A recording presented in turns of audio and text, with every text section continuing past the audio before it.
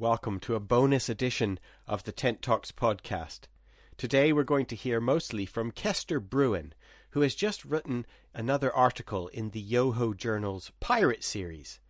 From time to time, listeners to the podcast will know we host Zoomposiums, which help launch these pieces from the Yoho Journals.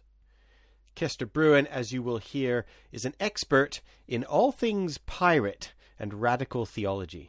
Kester, along with his friends and colleagues, joined us for a live Zoomposium, and this is the recording, featuring music, appropriately enough, from Kester's son and the punk band Play Dead. Here, to top and tail the show, is Company Car.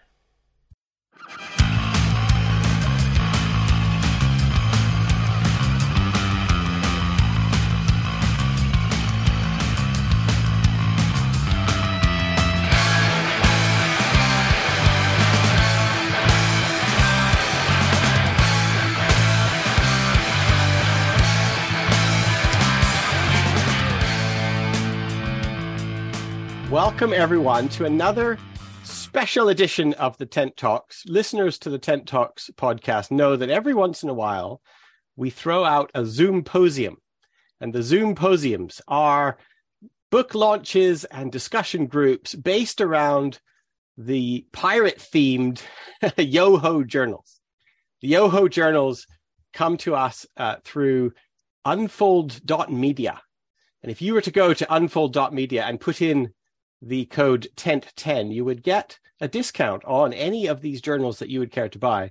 And past listeners will know we've had some really fun and exciting guests: Eve Poole, Richard Beck, David Blower, all sorts of people. Even myself has been one of the writers for the Yoho Journals. And tonight, really glad to welcome Kester Brewin. Kester, we will hear much more about him in a second. But Kester Brewin is in many ways the inspiration for the whole thing, this whole Yoho project. So with that in mind, who's going to tell us a little bit more about the journals and also a little bit more about Kester? I'm going to hand over Alicia Willis and Paul Milbank. If you could take over from here and we will start the evening. Welcome, Alicia and Paul, to the Zoomposium Tent Talks. Thank you. Good evening, everybody. Yes, I'm just going to very briefly, welcome everybody, but also mention that for me, I'm the person that gets to put all of this together, and it's a real pleasure, and especially this special edition of the Yoho. It's number 6, volume 6. And our ethos really as Unfold Media is, our tagline is that no one person sees the whole picture. And so everything that we do, we think about the creative collaboration. And just to say that, you know, this is no exception, this special edition, because we've had quite a few people who are writing letters to Edith, our wonderful editor. So Emily Colvett, Paul Milbank, Simon Nash, David Benjamin Blower, Stephen Backhouse, India Hamilton, and Timo Peach. Timo's on the call. Hi, Timo.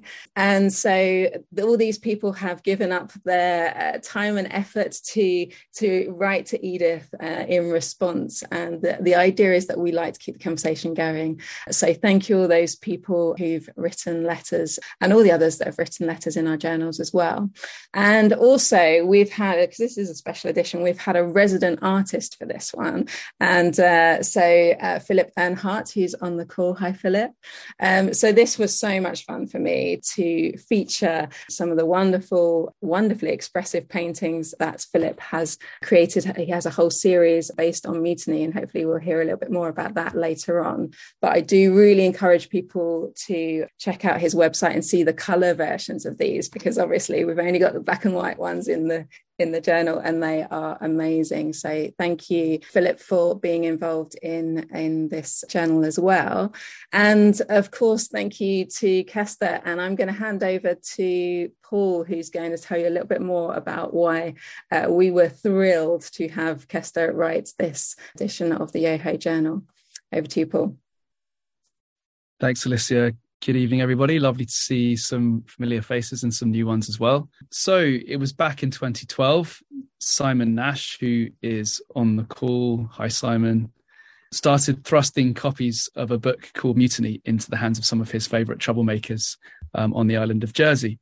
it was an interesting time. The way that Simon describes it in the letter that he wrote to the journal, it was the hot summer of 2012, a strange time of fantasy economics and real world austerity. Sometimes it's hard to remember how bizarre the news was in those days. Anyway, that book, Mutiny, of course, written by Kester, inspired lots of interesting troublemaking kind of work, mostly at that time, hacking the interface between the public square, the political space, and the church. Like all good troublemaking endeavors, and so much like the temporary autonomous zones that Kester talks about in his work, that eventually got shut down by the powers that be.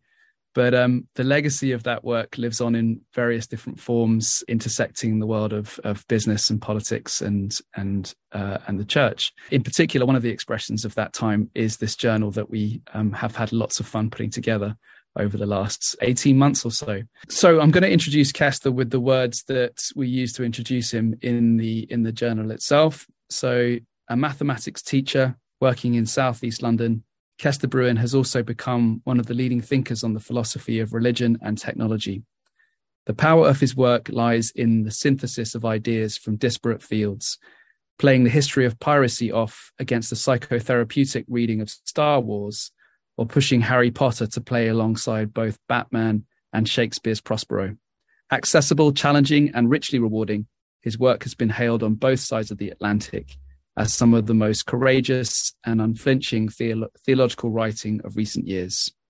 Kester is a sought-after speaker, has presented at festivals throughout mainland Europe, the UK, and the US.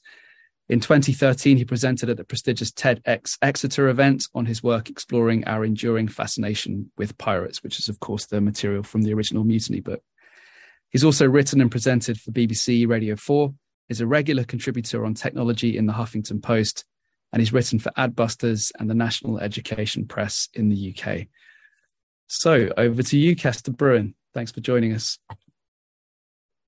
Thank you so much, and just a genuine big thank you to everyone at Yoho for giving me the opportunity to do this work of reflection. It came as a bit of a shock that the book was 10 years old. So we all grow older, and I was just really thankful to be able to look back at that work and spend some time reflecting on it, which is what the article is about. I mean, it was a strange time to be doing that because the politics and the economics is changing so quickly.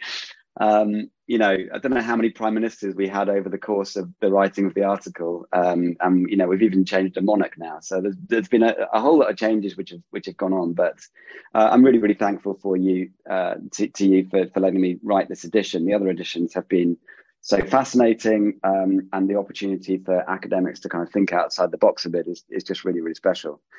So just to give you a little bit of background about the original book, Mutiny. Some of you may not have seen that updated cover. It was released 10 years ago, but it was written in, obviously, the time a little bit before that, which for various reasons was a pretty tempestuous time for me personally. And I was trying to find my way through that with the help of a therapist, and it was sat in her front room, as you do, with the box of tissues there, just in case. And we were discussing fathers and sons, which will probably be, if anyone's been into therapy, that's kind of mostly what it's about anyway. It's just those kind of key relationships. And it was an idea that struck me literally in that room towards the end of that session, which was this odd thing kept happening, at which I was discussing, that my son kept getting invited to these pirate-themed birthday parties. And he wasn't getting invited to any aggravated robbery parties. And I couldn't work out who these pirate figures were. But reflecting on that, so just a little bit of further background, I do come from a kind of church background, as it were. I don't hold any kind of confessional belief really now. And my most recent book, Getting High, is probably the clearest explanation of where that's gone. But the whole kind of compost, as it were, of that upbringing within a theological story has been really important to me.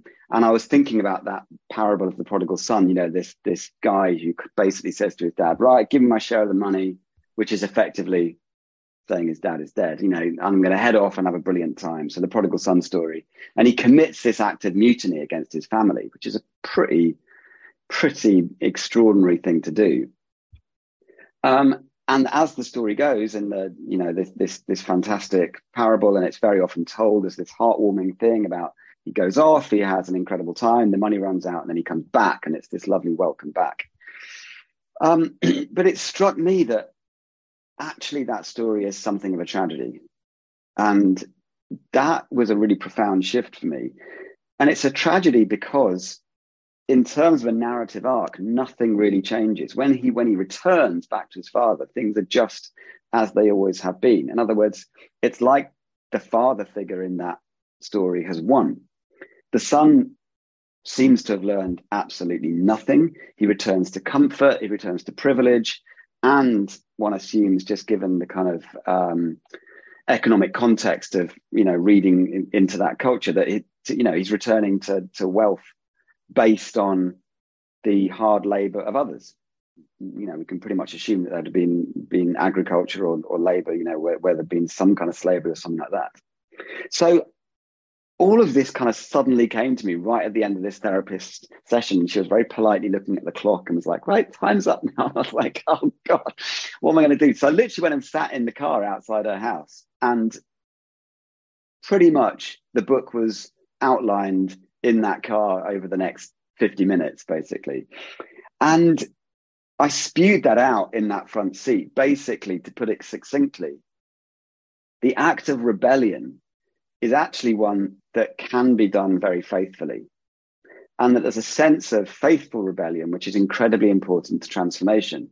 And one of the people who I'm really pleased to see here is Alex, and she's been actually working on how some of that faithful rebellion goes on in some of our big organizations, for like she's been working in the NHS and stuff. And others will have other experiences. I know that Barry Taylor's here as well. He's been doing some of that stuff. But it's that idea that destruction is not what pirates do. They're not doing destruction for destruction's sake, but they're doing a deconstruction in order to make things back in a different way, that the order is rebuilt better. And the other key thing about the kind of pirate stuff from the original book is that it's a moment when a store of wealth that's been enclosed for the few is broken open and returned to what you might call the commons. So if you're familiar with the work of the American essayist Lewis Hyde, he's written a fantastic couple of books, actually. One, The Gift, and the other one, Trickster Makes This World, which was a real inspiration for the whole pirate thing, where he talks about our relationship with that which is normally held in common, but which can be kind of grabbed into enclosed ownership. So the original pirates were really performing a rebellion against the kind of capitalist accumulation that we saw emerging at that time during that golden age. And it happened because there are new technologies which are allowing them to do that. So these ships, which are faster than anything anyone's built and able to get right the way across the world. And what's happening is that merchants and princes are kind of brutally exploiting slave and bonded labor to gain extraordinary riches. And they're extracting wealth from common land and local communities in far off places. Now, the problem being is that, in terms of that prodigal son, there's never a proper opening of that enclosed wealth. There's never a sense of it then being shared. It's not like he comes back and says to his father, hey, I've been out there in the world and there are people really struggling. There's real need out there. And his dad says, right, come on then, let's get out there and go and help people. There's none of that at all. They close the gates, he puts the ring back on, and everyone's comfortable again. So to go back to my son, what I was interested in is what happens when a child dons that pirate outfit, and why do we put our children into the clothing of these rebels? And it struck me that what we're doing is beginning with them that incredibly important conversation of committing faithful rebellion against their parents. But by parents, that represents these kind of big other structures. That might be the church, it might be technology, it might be consumer capitalism. But we begin that faithful rebellion against those big structures. And it's that kind of necessary moment of finding out exactly who we are within those systems and working to bring some reformation of them. Now, in the original book, I track that process of faithful rebellion through that golden age of piracy into the French Revolution, then to culture with pirate radio and stuff like that. And from there, I try and dive down into some of the kind of psychotherapeutic elements of that, of how that particularly functions within the sphere of relationships and in the sphere of as I said, these kind of big systems that control us, or we kind of give our worship to. And I don't mean that just theologically. I mean, we give our worship to these things. That's where we spend a lot of our time giving it, the kind of dedication throughout the day. So it's about how we kind of change our relationship to those things. So the book really is about how acts of disruption can precipitate healthy transformation. And I was, at the time in 2012, actually quite hopeful about some of that. And the book was written in the midst of, or in the aftermath of, like, the Occupy movement. We had the Arab Spring, and we had these kind of real world examples of these mechanisms in the book. I talked about, like, the temporary autonomous zone, the Taz, where a space is liberated for a short period of time. And it's not that freedom is gained at that moment, but it gives people a kind of smell or a scent of a new sense of liberation. And from that, they can begin to imagine what a new world looks like. And that gradually infects and brings about change. So 10 years on from all of that stuff, sitting down to reflect on it, I just had to hold my hands up and go, do you know what? That did not work out quite so well. Now, in fact, I mean, I talk about it in the original book, that there was a possibility that might not be how things went particularly well, and that it could be co-opted. But, something like the Arab Spring precipitated a very, very grim decade of repression and of violent regime change, and the Occupy movement. Well, it hardly transformed aggressive capitalism. I think we can all agree on that. But what I argue in the piece is that the kind of agile shapeshifter of aggressive capitalism has pulled off one of the most extraordinary feats, in that it kind of took on the costume of piracy. So those in the elites actually started themselves to dress up as these pirate figures. And that's been really, really quite bedazzling and confusing for people.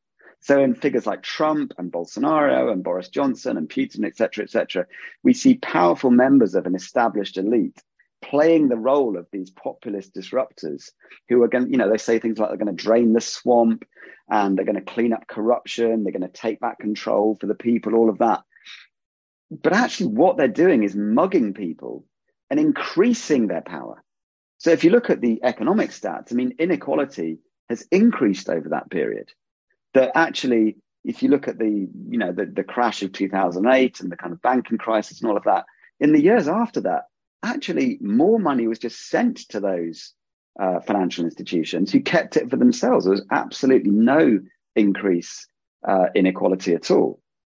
So, the money has kind of drained upwards towards that 1%. And the tactic of Taz that I explore quite a lot in the original book has itself been co-opted. We are literally blinded by the chaos. And you've got really good evidence of this in what you're seeing in Ukraine, in terms of the Russian media, and what you're seeing in the way that Putin used his key advisor, who was a specialist in kind of avant-garde theater, that actually sowing moments of bedazzlement is a political tactic used by the strong and the elites in order to be able to hold on to power. So the question that the article then really goes to try and think about is this: how do we pirate the pirates? Like, what is now the move for those of us who are genuinely interested in transformation and faithful rebellion? What moves are left to us when the powerful elites have co-opted the idea of revolution? And part of the inspiration came to me from a quote I'd noted down years ago. It was actually from a review of a Milan Kundera novel. And of course, Kundera himself, writing as a Czech writer, he'd been brought up in the kind of absurd world of a people's revolution, and a revolution that had to oppress people in order to make the people safe and all the rest of it. And one reviewer wrote of his novel, The Unbearable Lightness of Being: "In an age like ours," he wrote, "when everyone, to gain attention, walks on his hands, the individual who stands on their own 2 feet will be taken for an acrobat. And that really, really stayed with me, that actually what the piece becomes is just a clarion call for civil service. It is for those people, for all of us, to kind of get stuck in and get stuck into that hard task of the mundane. That when everyone's kind of jumping around and doing huge somersaults in order to try and impress everyone, everyone's walking around on their hands. The call is for people to stand on their own 2 feet. And guess what? In doing so, probably to be mocked as acrobats. And what I mean by that in the book, and I'll finish shortly, is about joining committees. It's about getting stuck in. It's about laboring sacrificially, just at those kind of really, really low level mundane things that are absolutely vital if we are going to preserve our democratic and empathetic structures. And I think, there are people who can speak better of this to me, but, I saw real dangers in what was going on in terms of American democracy, with people packing the lowest levels of democracy with people who wanted to, be election deniers and so on. And thankfully, just in the last few days, we've seen that some of the sting has been taken out of that. One of the stories I tell in the article is from Danny Kruger's book Toffs, which kind of relates his experiences at Oxford among people like Boris Johnson and all the rest of it. And he talks about how that crowd, Gove, Johnson, all the rest of it, would spend their time at the Oxford Union with these extraordinary debates. And one of the terms of abuse that you could shout at a speaker during those debates was facts. In other words, facts weren't a good thing. To draw on facts was absolute, was the worst thing you could possibly do. It's far better to try and win without facts, just by charisma alone. And I try and explore a bit in the article about what we mean by that idea of charisma.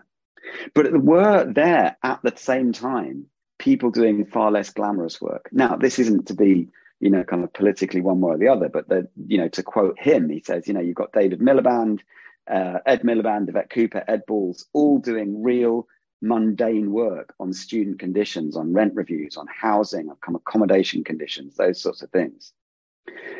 So the article kind of finishes with me telling 2 stories, kind of bookended from the period as the book was published towards the book, the 10 years of the book now, of 2 pieces of action that I ended up being called to take, which I think exemplified some of this for me. The first is, just as the book was published, the book is dedicated to a friend of mine, Nick, who died of cancer very sadly, and his insurance company basically said, right, we're not going to pay up on his life insurance policy. And that was a kind of, existential threat for his family. So a few of us took that on as a campaign, like, no, we're going to make you pay out. And we created the most extraordinary social media campaign. I will say, it was amazing.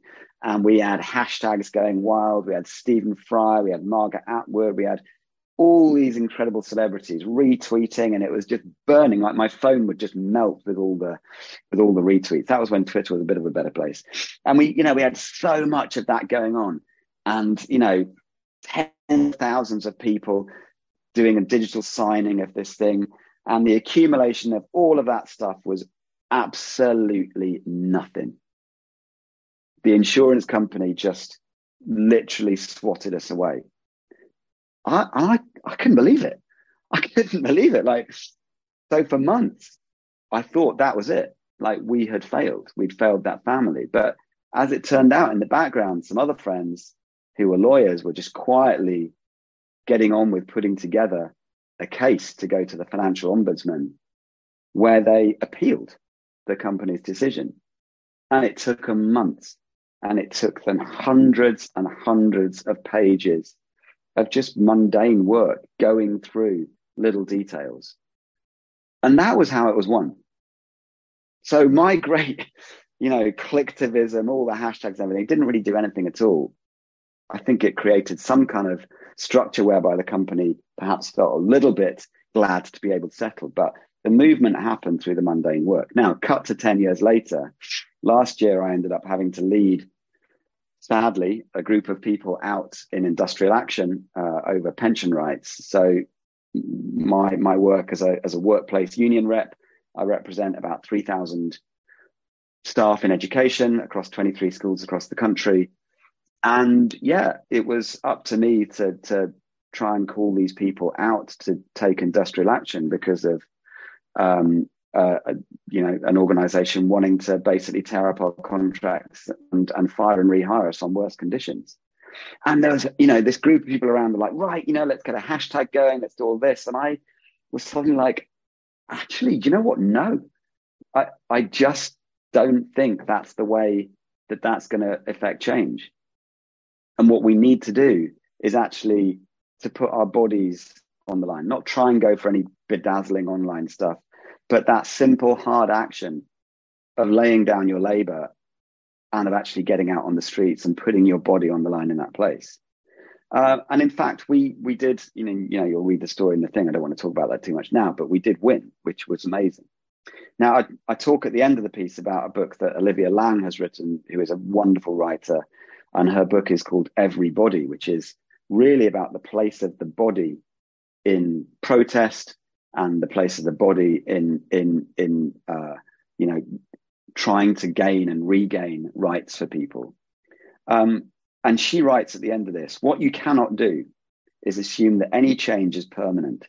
Everything can be undone and every victory must be refought. And we see that now in Roe versus Wade and what's going on there. But it is possible to remake the world, she says. And it's to that hope that we must cling, even as the vessel appears to be sinking. What we need to do, she says, she says, it's impossible to know if it'll ever be achieved, but I'm certain about anything at all. It's that freedom is a shared endeavor, a collaboration built by many hands over many centuries of time, a labor which every single living person can choose to hinder or to advance. So I end the piece really talking about the place of the body. I mean, what if Rosa Parks had not put her body in that place? What if she'd just written a letter? What if the millions of people hadn't actually moved in terms of those protests on the Black Lives Matter stuff? What if we took our online outrage and took that outside? What if we actually stood shoulder to shoulder in the streets? And the pirate, for me, is not necessarily that person who is the kind of glamorous rebel, but these were people who put their bodies on the line in order to sustain human rights. And the story of how that happened through the French Revolution and into kind of international conventions on human rights is one I tell in Mutiny, but it's one that I want to kind of re-emphasize, that our job in terms of pirating the pirates is actually to be bodies in the room, and to commit that faithful rebellion in that physical space. Either you submit to the world or you change the world, Olivia Laing says, and it's that process of being physically present to do that I think is the key challenge for us now. Thank you. Thank you, Kester. Thank you so much. I really loved the piece that you wrote for the Yoho, and I found myself quite kind of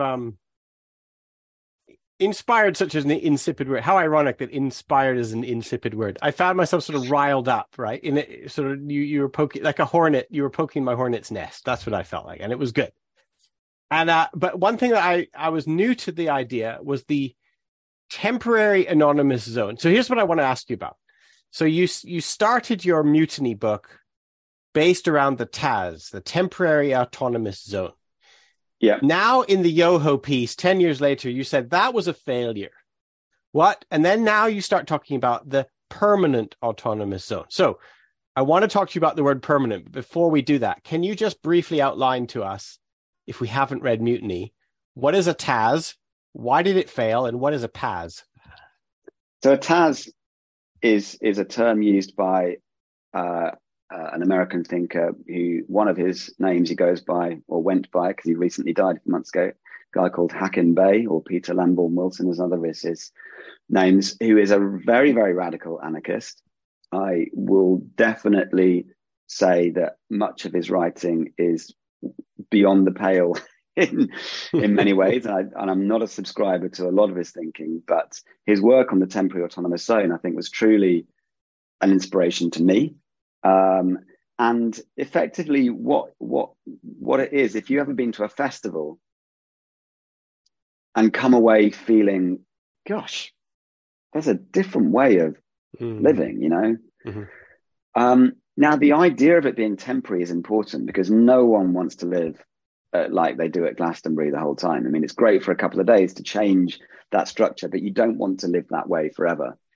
The other reason why something is temporary is because it is hoped that by doing that, you will avoid violence. So if you're going to create a new space within which people might live, you're either going to have to defend that by creating a firm boundary, or you're going to have to push it outwards. You know, so what do you do in terms of keeping those spaces as they are? Well, the temporary autonomous zone says, no, you don't even try and do that. You create a moment of this kind of dazzling, extraordinary thing. Hakim Bey calls it where something is penetrated by the marvelous. And that creates a moment of like, wow, life can be a bit different. Now, in terms of the links to pirates, he sees in his kind of his work on history that pirates would land in a particular place and these communities which are off the map and create these extraordinary moments of liberty and a life, you know, kind of completely everything is possible. And then they move on, and they have to move on because if they stay there, they will be found and, you know, violence will be meted out.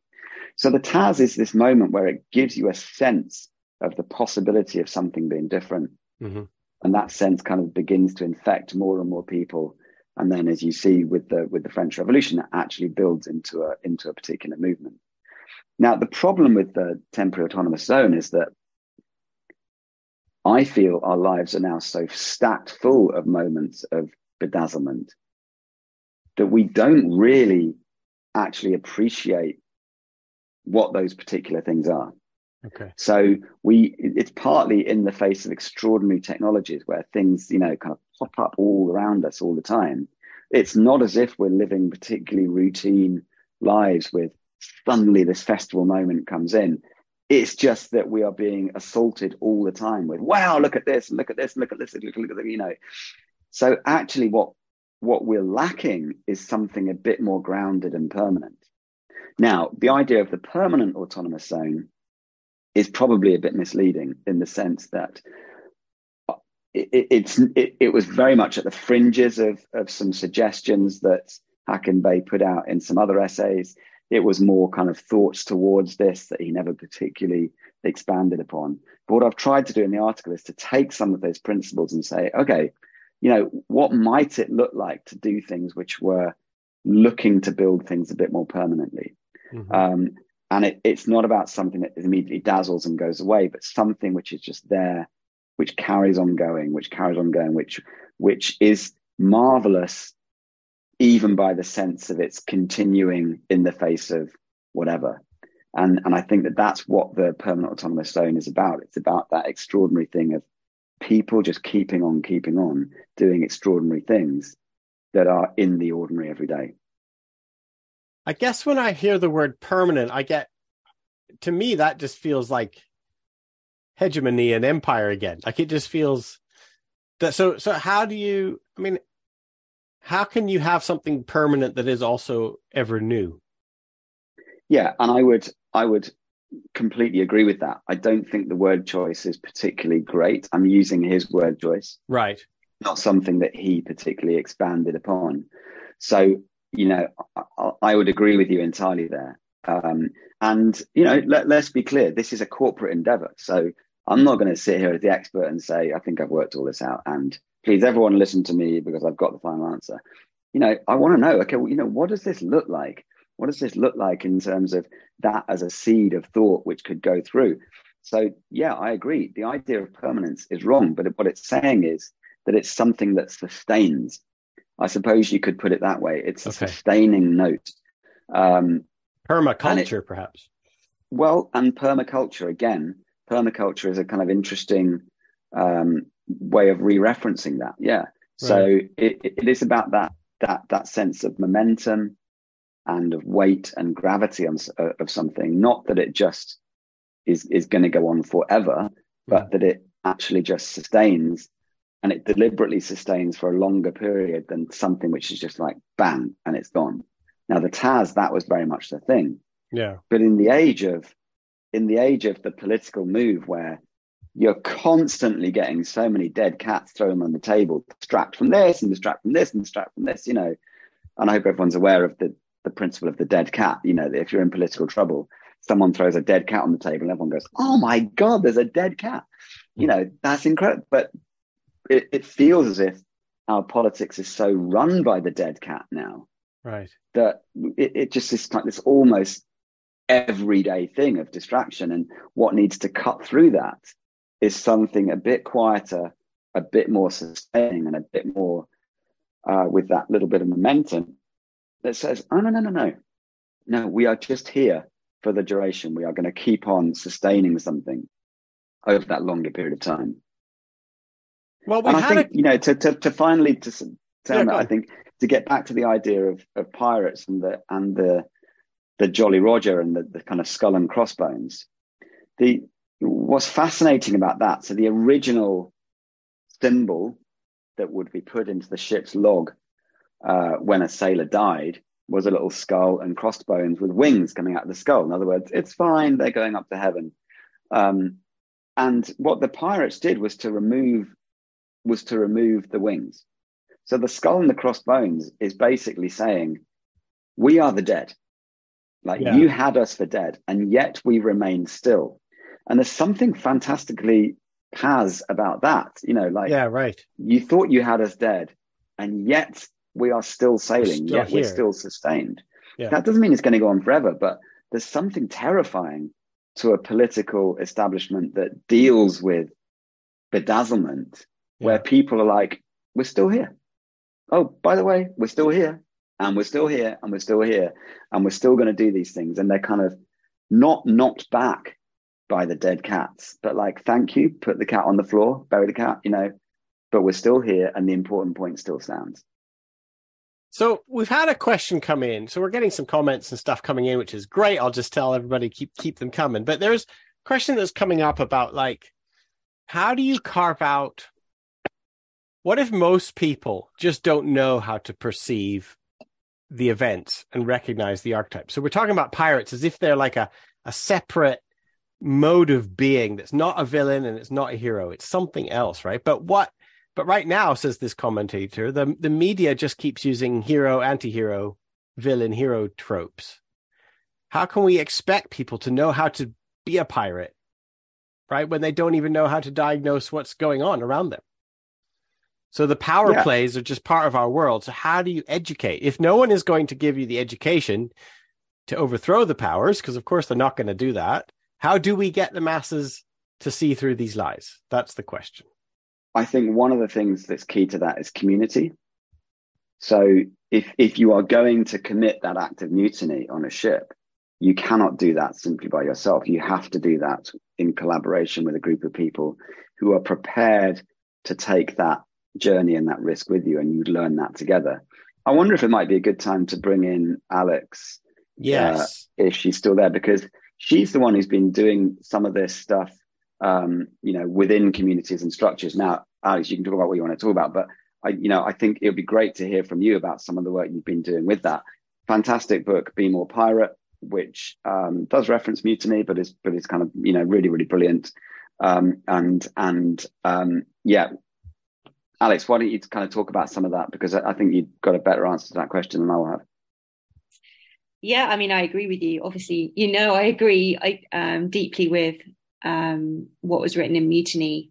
And in a way, Be More Pirate and the community that's formed off the back of that is a testament to some of the ideas you laid down, because the people who I work, you know, the community that we formed very much recognizes that sense of it being a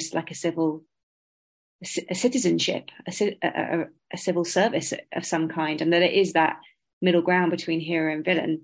So I agree. I spend my entire working life trying to redefine the identity of pirate as something that existed only within a collective and not as a lone rebel. And I think I arrived at a very similar conclusion to you when I was trying to understand who was responding to this book, Be More Pirate. why they were responding so passionately. And it was either people who worked in big organizations like the NHS, sometimes big corporates, sometimes other public sector organizations, where the sense of this is the Navy in a minute, and I've learnt the rules, so that's why I need to break them. I'm not the persona of I'm kind of like a rebel who doesn't like authority inherently, which is kind of what I guess the archetype of a pirate or rebel is. It's this disruptor, as you described, this kind of agent of chaos. And actually what I was seeing people come forward, the people who really needed this and got it and understood it, were people who, had learnt the rules of the game and were like, they're broken and we need to overturn it, but maybe hadn't got the requisite kind of courage, support and understanding. And community plays a huge part of that. I think that's like the number one lesson I say, like, don't even try and attempt it alone. Form a small, faithful crew of 2 to 5 people where you, where you kind of start to build some trust between you and find a very small rule to break that can demonstrate your own courage to yourself and to the people around you to kind of get started. And Alex, is this process happening within one organization, or are you finding fellow travelers across the different disciplines? Or are you, like, for the NHS, for example, are you finding like people who know the rules, they know the system, and then they want to break the system within the NHS? Is that the way you're working to find breaking the system? I'd say that.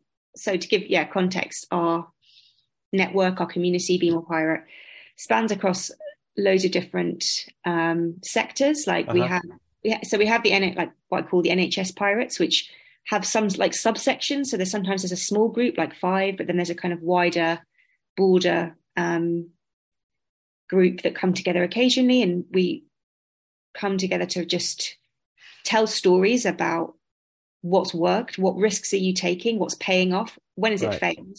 It's a courage refill more than anything, but to also reinforce the narrative, as Kester said, like you've got to tell each other in order to not pay so much attention to the kind of overarching media narrative that's going on. Everything's failing, everything's broken, but actually we've got no power in all of this, because I see examples of people standing up and doing things all the time. So I've quite more of an optimistic outlook. But there's tons of different groups. There's like 1,000 people in like the arts who call it the Artistic Mutiny. It started with a woman in Bradford.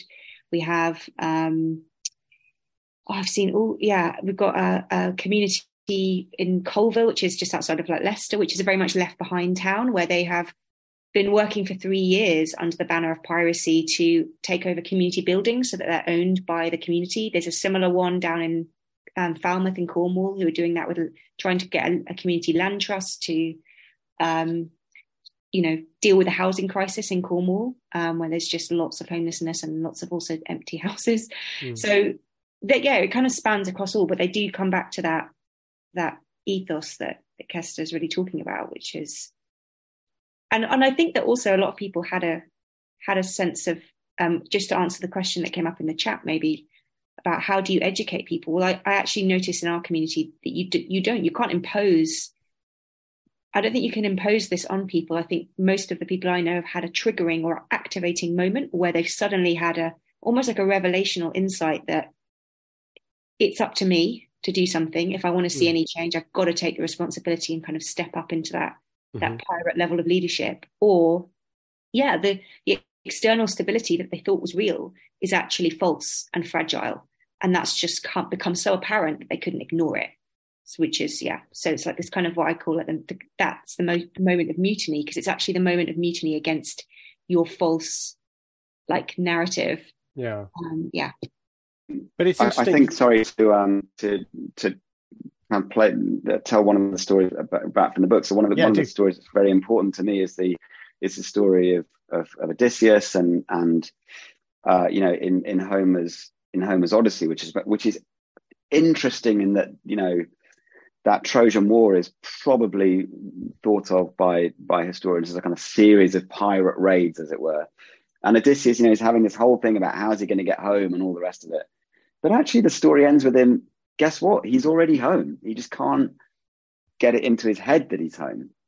And the reading I take from that is that there's a moment, which I think Alex summarized really well, in the kind of psychotherapeutic process, where we come to take responsibility for ourselves and decide that it's time to move on in that way, having seen things in that new narrative and take responsibility. Now, to put it in different language, it's about recognizing the way that these big other systems function around us.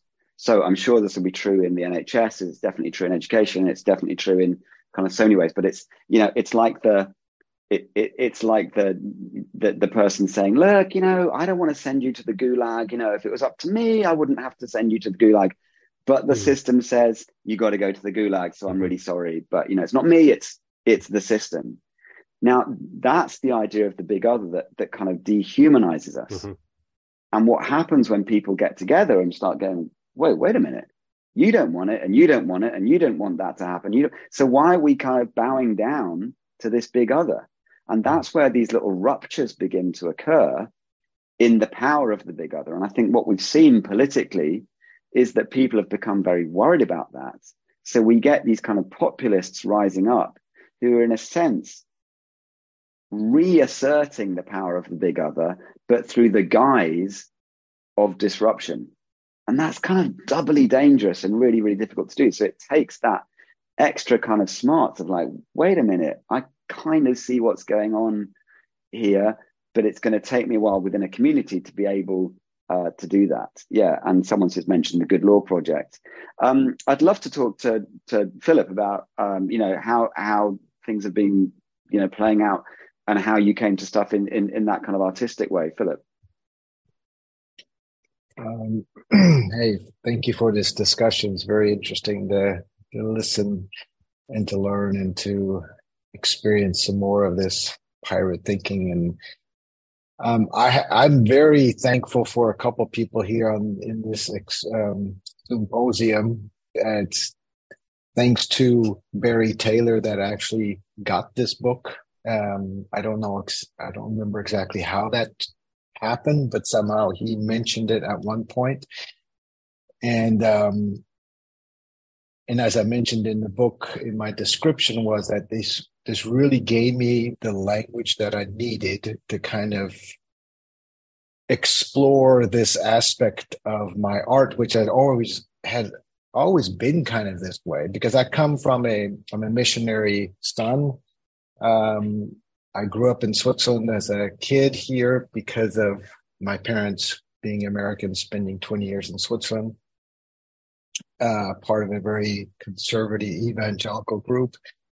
And so 20 years ago, I began this process of my own to become a pirate within the community that I was in, that I was actually also very much entrenched in as a leader, and needing to find language was very difficult. So I started to paint, and a lot of the work that I just started doing was coming through the arts for myself. So I have an art background, graphic design background, and so I'm thankful for Kester putting this book together and just really launched me into a whole nother level of expressing what was already inside of me and gave me that ability to. So it was fascinating to work through this whole idea of mutiny. Extremely fascinating work, seeing and just finding stories of people that have been doing this all along, and then putting them on canvases, and researching about them, and then putting that through my way onto the canvas. So, and it just by happenstance that I'm able to be here and to be featured in this great journal, and it was just kind of like snap, it happened. And thanks for you guys at the journal to put this together and just invite me in as part of the family. It was beautiful. It was just amazing. So thank you so much. Thanks, Philip. That's great. I wonder if we might quickly hear from Barry, who's currently going under the name of Maria. I know Maria well, so he's using her login. But I know you've got to jump off at 8, Barry. But Barry is a really, really great friend who I'm really pleased was there when I was launching the book in LA many years ago. And Barry has been a real kind of influence in terms of my own thinking about rebellion and piracy. Barry, thanks for joining us. Maria's my stage name. I just actually to go back to Steve's earlier point about the permanent autonomous zone versus the TAS. I think what's interesting to me is the whole notion of the TAS was very much a sort of, I think, the creation of kind of an event environment that was an alternative world that you could exist in temporarily and hopefully carry the spirit of that back in, So I guess the sort of contemporary example would be Burning Man, where you create this, but it's parasitic, it only exists because the other world exists, and it depends on the other world in many ways to sort of happen. And I think that the notion of the word permanent, definitely problematic, but I think permanent in the sense that rather than trying to locate something elsewhere, the idea is that you actually locate it where you live, and not the spirit of some other experience of life, but another experience of this particular life. So not the, not just, it's a bit like, how if you wanted to access the world that C.S. Lewis talked about, you had to go through a wardrobe. And if you wanted to access, Harry Potter, you've got to go to King's Cross and find this like weird platform. It's always like going to another world. I think what I sense that Kester was getting at in this kind of review is really thinking about, but it's not another world. It's actually very much this world, and carrying an awareness that the real transformation is the transformation of the immediate, everyday, ordinary world that we find ourselves in. I think. I know. I just see. That's what I was fucking trying to say the whole time. So, so thank you, Barry. Can I put a question to Barry and to Philip and Timo and other kind of the artists and Kester as well, the rebel outside thinker types? How do you now carry yourselves in a world in which, as Kester was pointing out, so many of our noisiest, most popular public figures also carry themselves as outside artistic free expression thinkers, and their names are like Donald Trump and Boris Johnson, right? Like how do we carry ourselves? How do you carry yourselves in this age where your roles are being usurped? Well, I don't think you can ever avoid that, and you can't lay claim to anything anyway. You just have to go, yes, so what? So then you just have to inhabit. You just have to inhabit your own world and do and work your own work with the knowledge that's always going to be there. It will never go away. It's the whole. I think the real notion is that there is no utopia to be had here. There is no wonderful world where everything's going to be fantastic. There are always going to be assholes, and the goal is really not to be one yourself as much as you can. Yeah, Sorry, I think it's not about being free expression; it's about not being a dickhead. Yeah, there you go. Don't be a dickhead.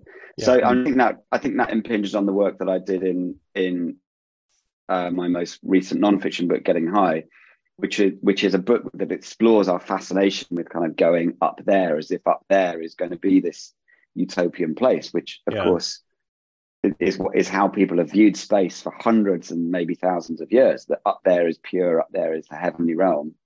And it's about learning again to live with our feet on the ground. And, if I could say anything in terms of about a kind of sustaining idea from the upbringing I had in the church, is that actually what we do is we keep crucifying our gods. And we have to keep that process of putting the god to death in order that we might then become the body. And in terms of those, if you're in that Christian tradition, we are the body of Christ. Like, there is no God. There is no, like, we put it to death, and that's a good thing. So what we now do, we act as that action within the real world now. We're not trying to get to another world. I think that's brilliantly put by Barra. We aren't trying to get into this temporary world somewhere else. We're not trying to go through the wardrobe. We are trying to exist here and to remake, as it were, heaven on earth, rather than try and escape out to somewhere else. So a question's come in. Are you still hopeful for whole system change? Or must we, this is the quote, or must we be content with the possibility of small, localized expressions of freedom? Is whole system change utopian? Is that what you're talking about? I mean, one has to hope, but I think what one does is to create crystals where you are, and I think to have a sense of proportionality about what can I do, and it's about saying, okay, well, if I can do something here, and my hope is that someone will do something else there, and if they don't, okay,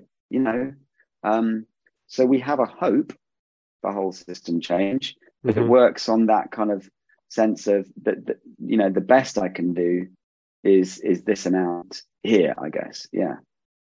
And that's the biggest hope. But what I don't think we say is, oh, we're going to change the whole thing. And I think Alex would probably agree with that the wrong thing to do would be a whole scale rebellion within the NHS. Now, interestingly, a really good friend of mine is director of strategy for the NHS, and I was chatting to him about some of the stuff that Alex had been telling me about, and he was so enthusiastic. Like, he wants that stuff because he realizes that it's such a large organization that there is no one Godhead figure that can make it right from the top down, but you need these little crystals of things going on, creating little revolutions at that point down below, and you have to hope that it will happen. But you can't then say, oh, because we've done this change here, that's going to work for everybody everywhere. Well, I would point out that is a godlike way of working, by the way, according to Christian theology is not a top-down domination. It is a on-the-ground mustard seed getting into everything. I think there'd be many who would see it a different way. But which is an interesting, and it really, I guess, to reference my first book, The Complex Christ, it's about what's your theory of change. Yeah. How do you believe that change can happen within the place where you exist? And there's people here who exist in various different places and in various different systems. So Johnny, who it's lovely to see here, and thank you, Johnny, for your kind words about the piece. But Johnny's working within the system, and you think, okay, what's the theory of change within that system? How does change actually practically happen? If you're working for a social justice charity, if you're working for the NHS, if you work in education, how does that theory of change happen? And what do you then do? And I think that's a really important point. And the point about pirates is that they had a very, very extraordinary theory of change, that nothing was going to change unless they put their bodies on the line, because their bodies were disposable. And to go back to Olivia Lang's book, through history, the bodies of the marginalized are disposable. They will just be got rid of.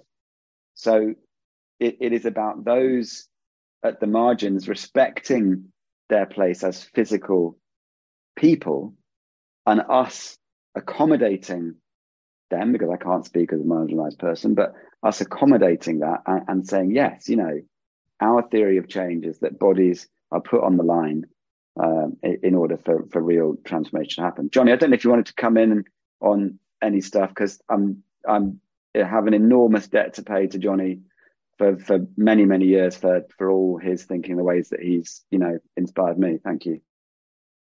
I don't know if I have anything to say. I mean, I absolutely loved the journal. I mean, I like the journals as a whole, but I particularly liked your piece on it. And I think, I enjoyed the critique very much of Johnson and others. I think I recognise that co-opting of the pirate, but I think I was particularly interested in, I can't remember what the phrase was, a gentle presence and the permanent autonomous zones, and thinking, what does that actually look like? And the place, I felt better about myself in that I've worked for CMS for 20 years, and you stick in a place for a long time, a theory of change is you got to stick around a while in some things. So, but I was thinking about family, as a place which can be hard, but parenting, and it takes you to what feel like some quite old-fashioned spaces, and how you develop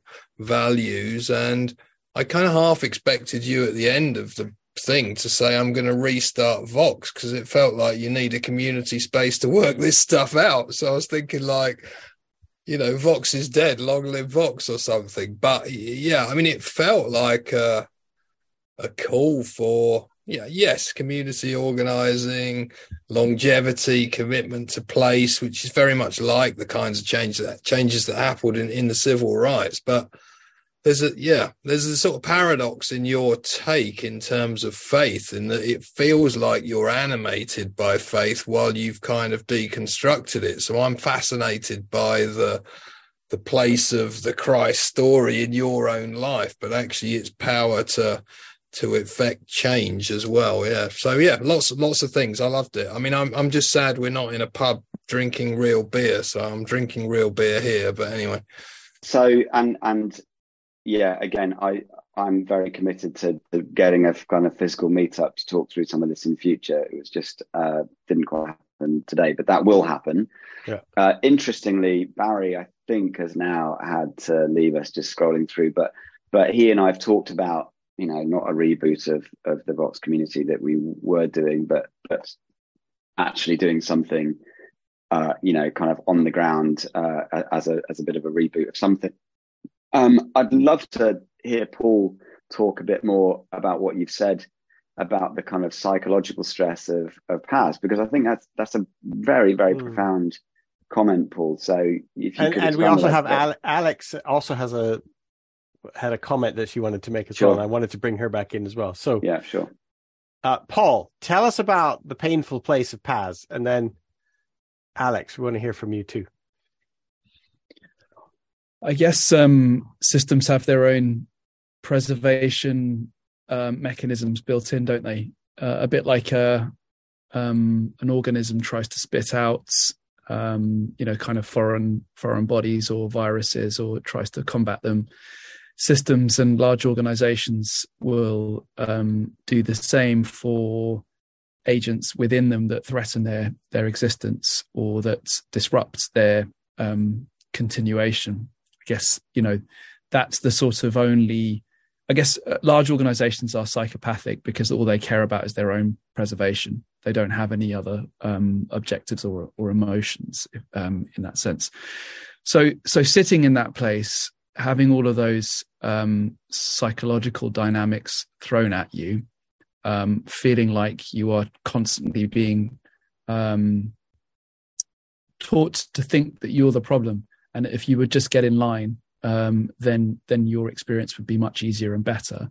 Or if you don't like the way things are done around here, then you can bugger off.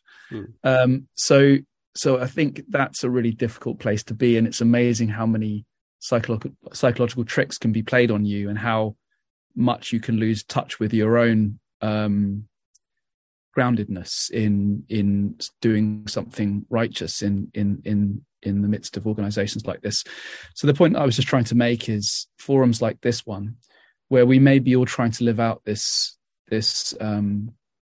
pirate lifestyle separately and in different places, but nonetheless can share those experiences and can ground each other in the goodness of the task that we're sharing in, are absolutely essential for being able to preserve that role over time, because I think none of us really has the psychological strength to do it over time without that support from others. Eventually the organization will get the better of you and will convince you that you're the problem, and that you'll either end up leaving or you'll end up caving in. So yes. I want to sort of reaffirm the importance of this kind of forum and how encouraging it is for me as somebody who works in a very large organization, in a governmental organization, dealing with lots of bullying and lots of attempts to keep things exactly as they are forever. How important this is for me. This seems a good place to bring in Alex Barker as well. So, oh, Paul, I really feel your pain, because I just hear this all the time, and we try and do small amounts of strategizing to support people, because I do think, we can externalize like, oh, it's the system, but we are all the system. Like, we choose every day to keep it going or not to keep it going, and yeah, completely, like, it's very hard to muster the psychological resilience to do it, particularly in this like distraction economy, but a permanent autonomous zone. But that wasn't what I was going to say actually, but just wanted to comment on that. I was going to just mention, we're talking about theories of change, and it really struck me when I was reading Pirating the Pirates that the story you talk about, Kester, with the trying to create this noise on social media and it just getting knocked down, this computer says no response that we get so often, so dehumanizing, but is a symptom of modern life.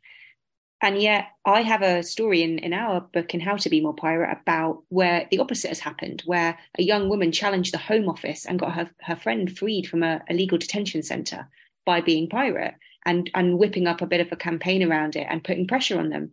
And that was, one of our stories of victory.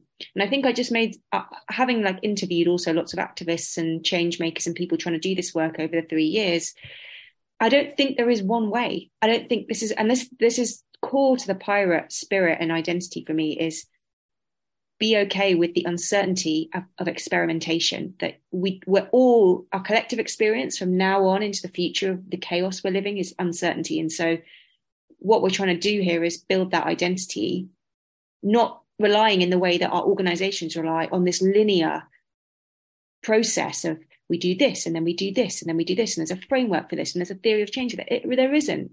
There are tactics, there are strategies, and they work depending on who you are as well and who's in your crew. And so you've got to, recourse inwards to that internal, like the internal tools we have, more so what we call using a compass, not a map. But I just think I wanted to share that, like, I don't think there is a one way through this. And thank you so much, Paul, because that's been very encouraging for me as well. I'm kind of at both points of being ready to give up and leave in the institutions that I'm a part of, and it is just everyday attrition of trying to battle with a system that doesn't mean to bully anyone. And I do really believe that there are very few genuinely bad actors out in there in the world.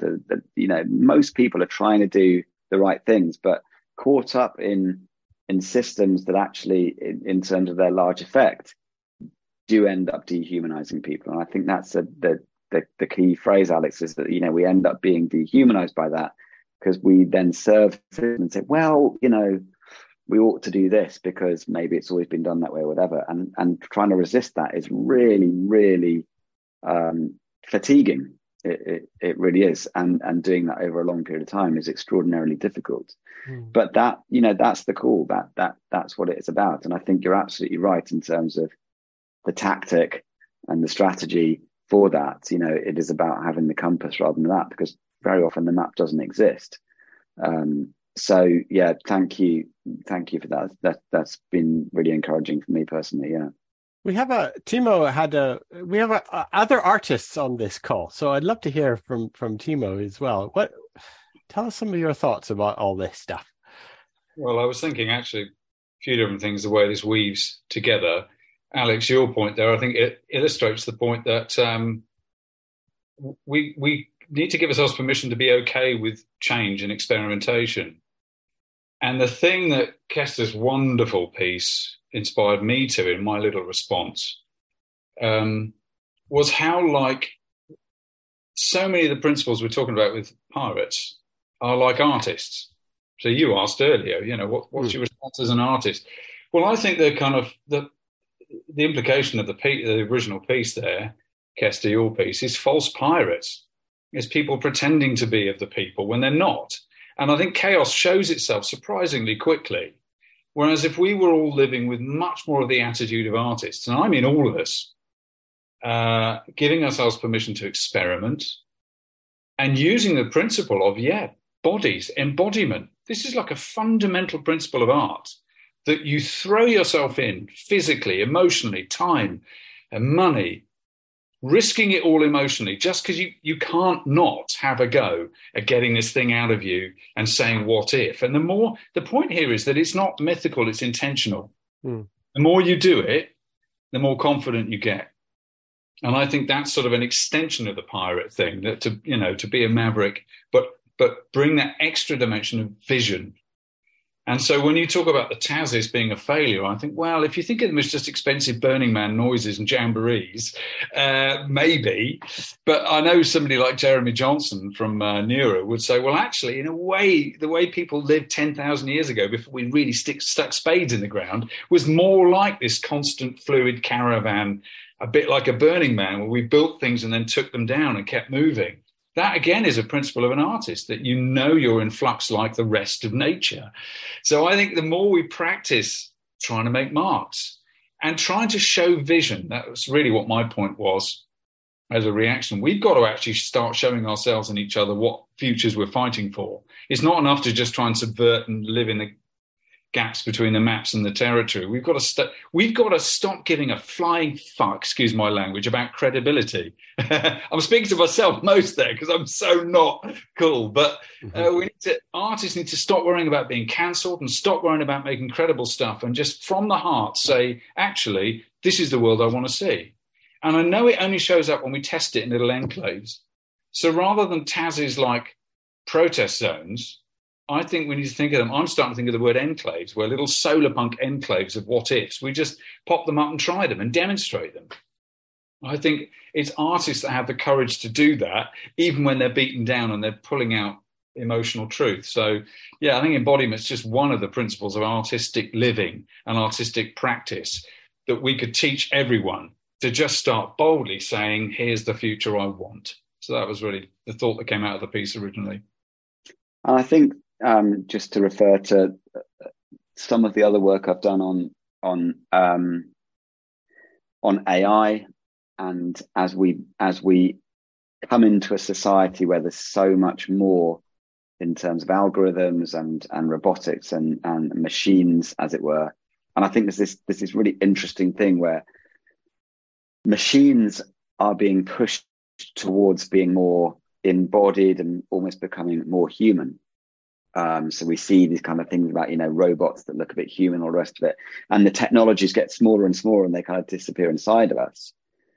But the biggest danger is the other way around, is that we actually become more like machines. Yeah. That's the key danger, is that we as beings become algorithmically controlled. And I absolutely agree with you that the fundamental calling as an artist is just to hold on to that sense of, I'm a human.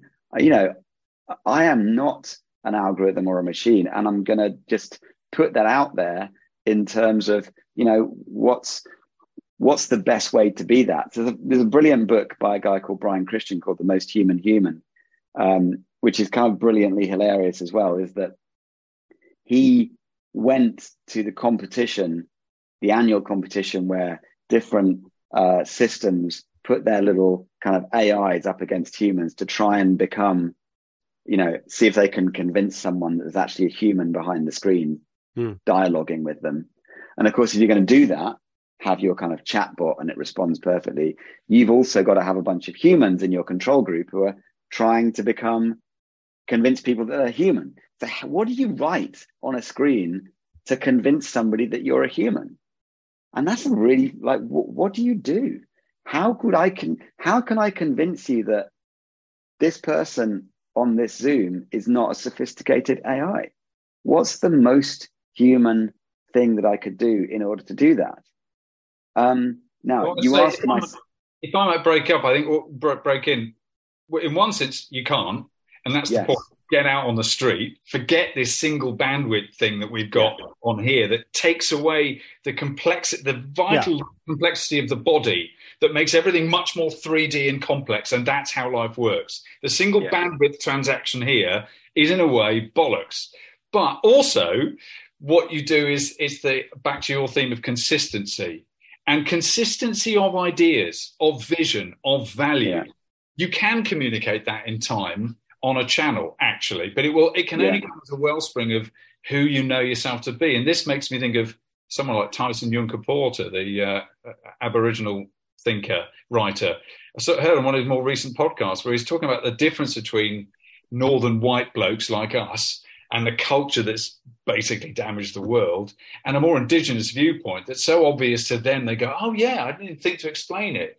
It's the leadership and lack of hierarchy, but personal responsibility for the collective you carry with you everywhere. And we're so used to top-down stuff that we need to be coerced. But if you were thinking more with the land, you just carry those values with you everywhere and know that you're culpable. Yeah, absolutely. Yeah. And it's that idea of, of a consistency of approach. And again, Johnny, just that consistency of being in that place, doing that thing as you've done with Grace for so many years is extraordinary. I was going to say, if you want to ask a bunch of sixth formers, what do you do to convince somebody that you're human? You either, slash open your arm and do an act of violence, or you have an orgasm. And it's like sex and death. They're the two things that are kind of at the polars of human experience. It's kind of really fascinating about that.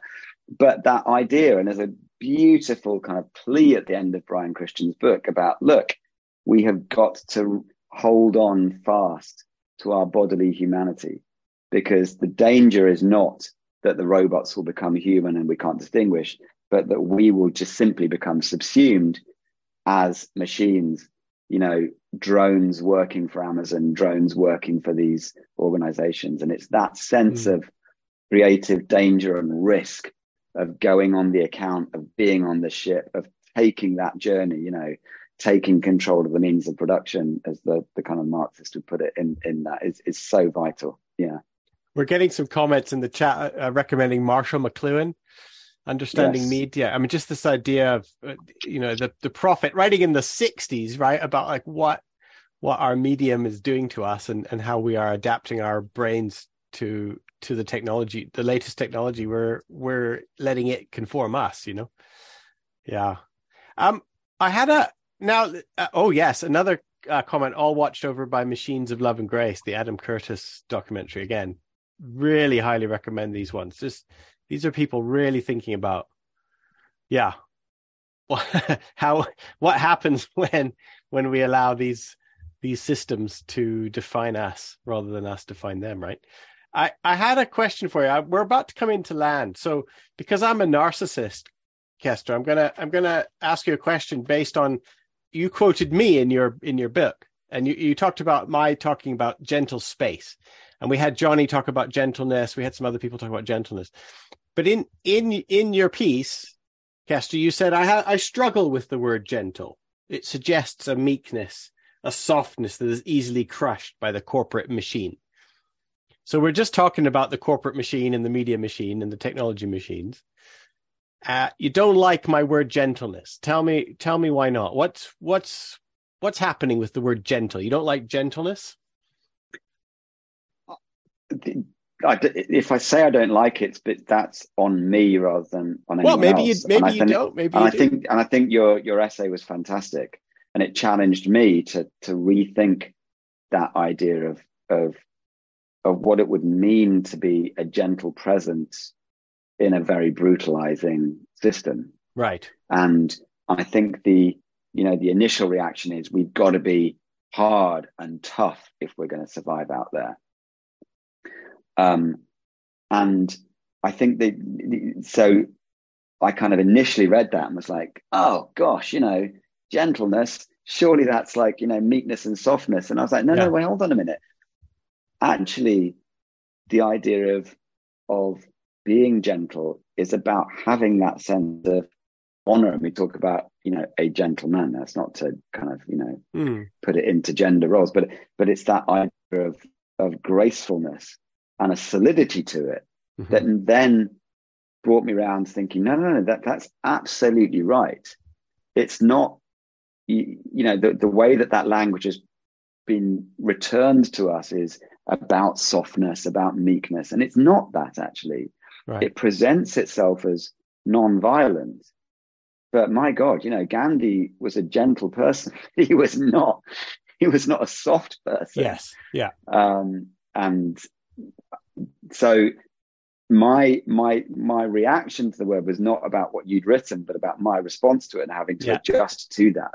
And I think that's very, very important, that idea of that sense of being gentle with one another in a brutalizing world is so important. Which ends up being like one of the most rooted and grounded things you can do. And it's also so against the system. So it's puritanical. Yeah. Absolutely. And yet it's deeply human, And to finish on that key idea of piracy, and there's this kind of thing like, oh my God, pirates are so tough and the rest of it. But, look at that archetypal pirate with the hook hand and the eye patch and the peg leg. Oh my God, there's a really inclusive idea of disability here, because if you lost your hand on a naval vessel, you were thrown overboard.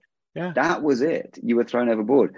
So the sense of inclusion and diversity and that gentleness, raiding a slave ship and saying to the slaves, right, you can come join us or we can set you free. Yeah. Like, my God, to experience that gentleness of those values of grace must have been extraordinary, but it's not a softness. Yeah. I think that is a good place to stop. Kester Brewin, thank you so much. Your book with the Unfold Media, the Yoho Journal, Pirating the Pirates, is the latest one out. And I would just remind everybody here, if you haven't read it yet, you could very happily go to unfold.media and put in the little code TENT10 and you would even get a discount. But I recommend that in any way, buy, steal, right? Steal, we can steal this book, can't we? If you can figure out how to steal it, you're welcome to. But other than that, why not get it in a human and generous way from Unfold Media? Thank you so much, Kester. Thank you so much, Timo and Alex and Philip and Barry and everyone who has talked and contributed. We're so glad that you came. We thank you very much, Paul and Alicia, for creating this thing and making some gentle space for us all to have our talks together. It's genuinely, thank you, everyone. Thank you. I hope this is the first of a thing that will become a real life meeting very soon. We'll let you know. Oh, yes. Oh, yes. But until then, farewell.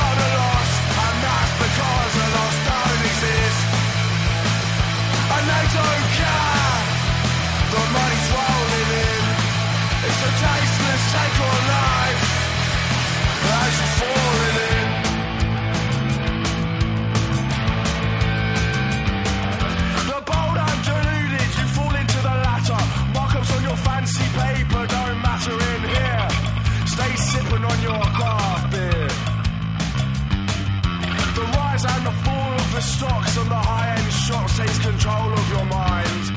The truth is you go home and lock up and sit down and cry into your glass of wine. And they think they know me now, and they don't care. The money's rolling in, they don't count a loss, and that's because the loss don't exist. And they don't care, the money's rolling in. It's a tasteless take on life, I should fall